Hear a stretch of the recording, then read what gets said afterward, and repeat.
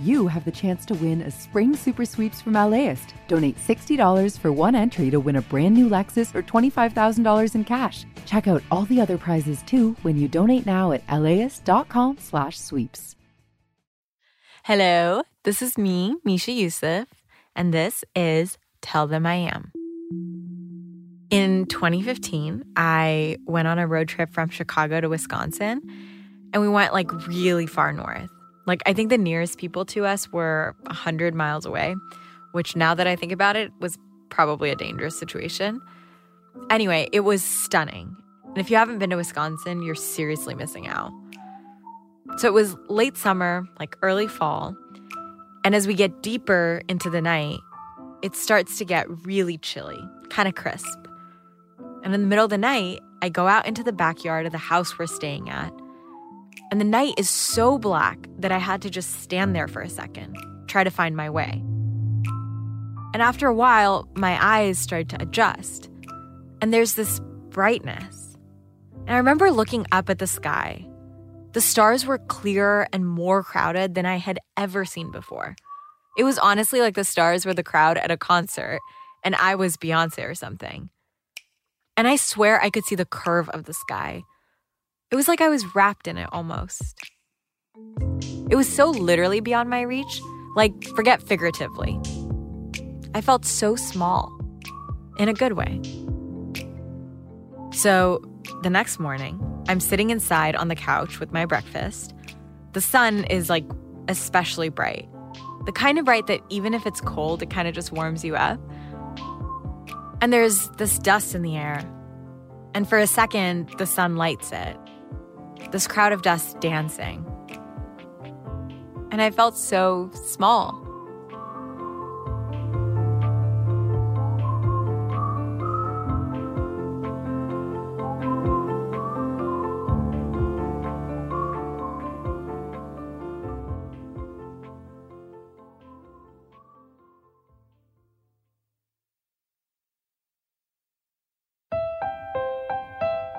My name is Munazza Alam, and I am an astronomer.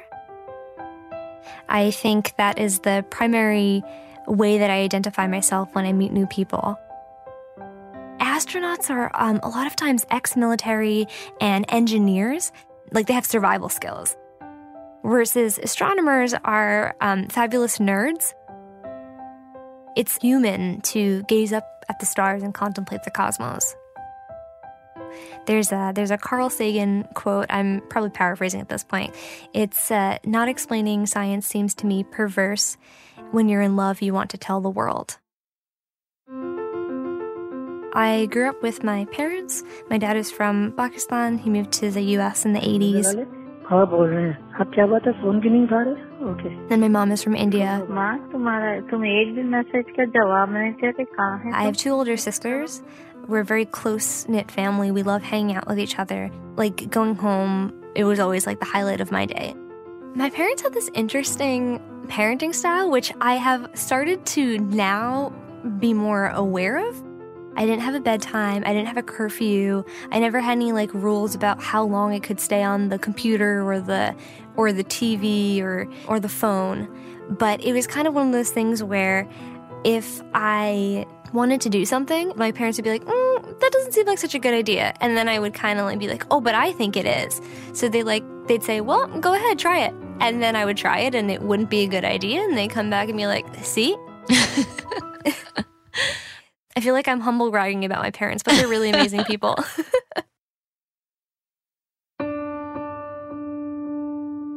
When I was 19 years old, I was a sophomore in college. My dad got extremely sick. So he was taking a medication for a rheumatoid arthritis treatment. The medicine was INH, isoniazid, and it's known to be extremely toxic. We were not told that when my dad was prescribed this medication. So he was told to take this 6-month course of INH, and when he was done with the 6-month course, then he could come back to start his arthritis treatment. Well, 5 months in, my dad started getting extremely sick. First just getting very confused. And then one day he woke up and was just completely yellow, completely jaundiced. His eyes were yellow, his skin was yellow. And we took him to his primary, and it turned out he was having liver failure.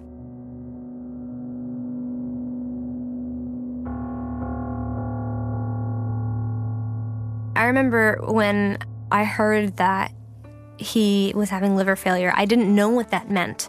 And I remember being scared, but not being sure why I was scared. A couple days after, he started to get a lot worse. And there was one day, I remember it was a Saturday, we were all home and we had to do like basic errands like grocery shopping. And we're all going to Costco, which is my favorite thing ever. And my dad was he was completely out of it. We started to get really concerned. So my mom called my dad's primary, who is also one of our good family friends. So he came by in the evening, I remember he was like putting on my dad's shoes for him, like getting him ready to go to the hospital, and my dad was like kicking him in the face. And he eventually got my dad dressed enough to go to the hospital and like put him in the front seat of his car with a lot of struggle for my dad, and drove him himself to the hospital, NYU Langone. It turned out that his liver was 98% necrosed, which means that 98% of his liver had died. It became very clear that he needed a new liver and he needed a liver transplant. I just felt like as soon as my dad was admitted to the hospital and this need for a transplant became a reality, things kind of just felt completely different. And a couple of days into being in the hospital, he fell into a coma.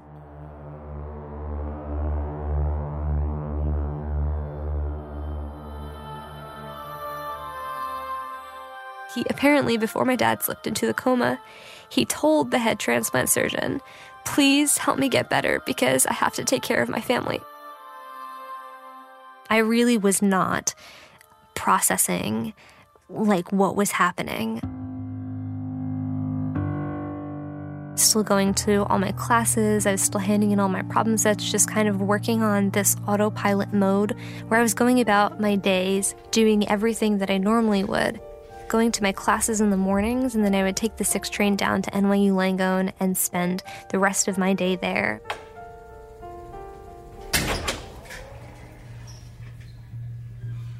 And a couple days after my dad was in the coma, I was getting out of class. It was like a Wednesday, and that was my early day. So I got off of class at like 11 a.m., and I called my mom because I was getting into the train, and I told her I was coming, and she said, "Okay, good, come quickly because the doctors have called a meeting for a whole family." And I didn't know what that meant, so I rushed over. I remember sitting in this room. It was a completely sterile white room with bare walls and this clean table, and it was really cold. And I just remember them saying that my dad had been in a coma for a couple of days and there was nothing more that they could do because his condition was so bad that they were just going to unplug all of the machines because at this point he was in a coma and he wasn't breathing on his own, and there was nothing more that they can do. They couldn't find an organ that would be a good match for transplantation.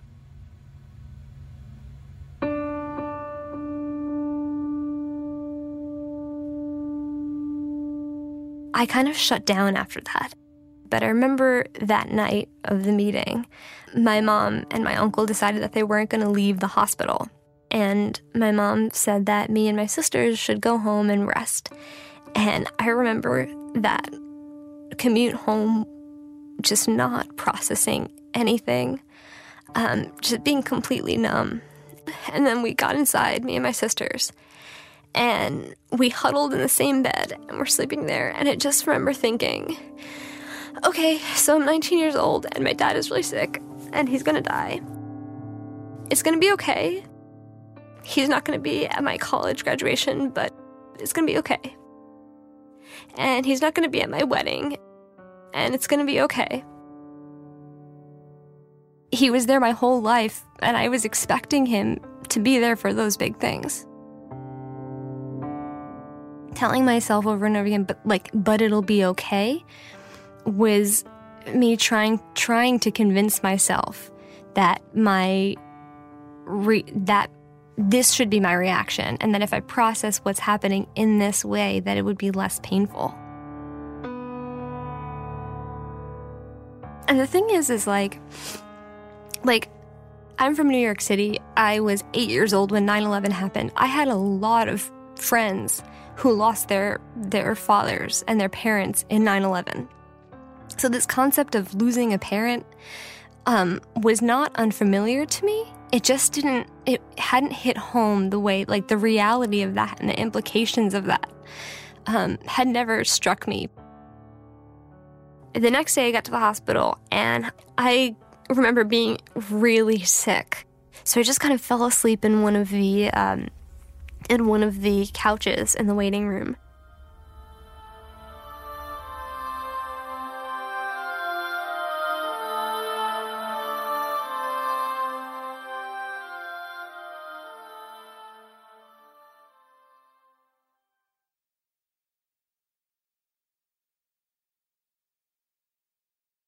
The next day, my dad's sister from London was also visiting at the time, and she woke me up.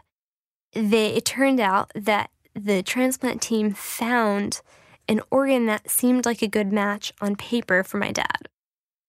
I just remember feeling like uncertain, but also like forward-looking for the first time in a while. And everyone came, my aunt and my cousins came, and my sisters were there as well, and my mom was there, and we ended up deciding, okay, so they're going to go see this organ in a couple hours, and then if it's a good match, they're going to bring it back, and they're going to do the surgery, so it's probably going to happen overnight. And so I remember they came back around 8 p.m. They said that the organ seemed like a good match, and they were going to do the surgery.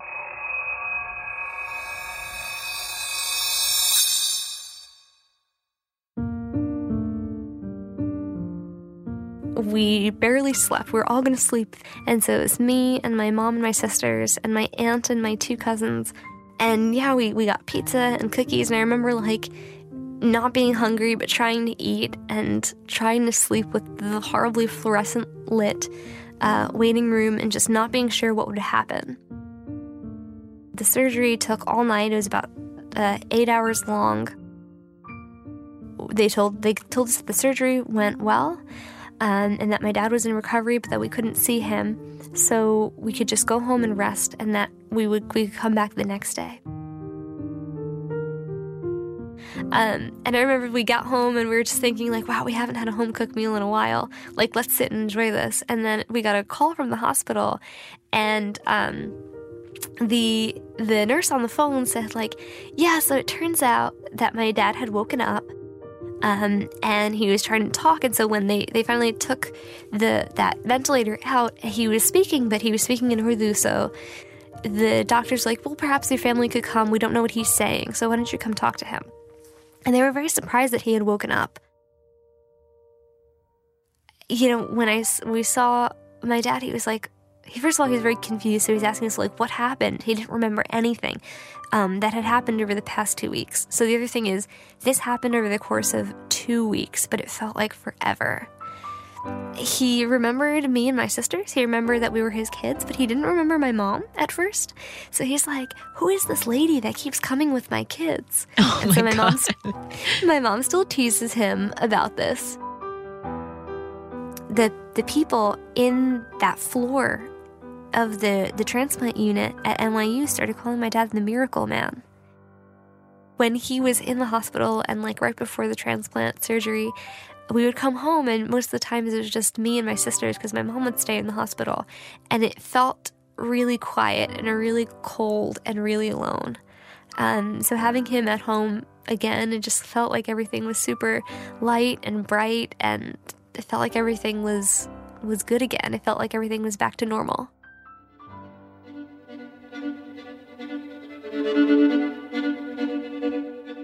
I'm an astronomer and I love astronomy for several reasons, but one of the reasons why I chose to pursue astronomy long term was because I realized that I went through this situation with my father, and it was because of a medical mistake. And I realized then that I don't ever want my work to be such that if I make a mistake, I could ruin somebody's life. And so I love astronomy because it highlights the fact that on the timescales and size of the universe, we're nothing, but on the timescale of a lifetime, we're everything.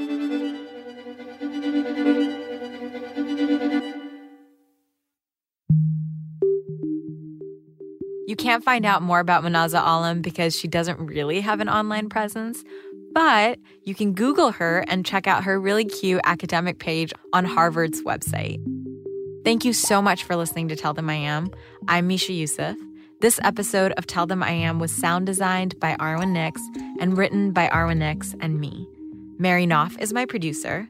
And don't tell James Kim, but he can pull off a wool sweater a lot better than her. Arwen Nix is the podcast boss here at KPCC, and she is also our editor. Our engineers are Valentina Rivera and Sean Corey Campbell.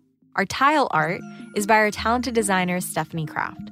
Our beautiful music is by David Leinard. You can find incredible illustrations of all of our guests as the episodes release.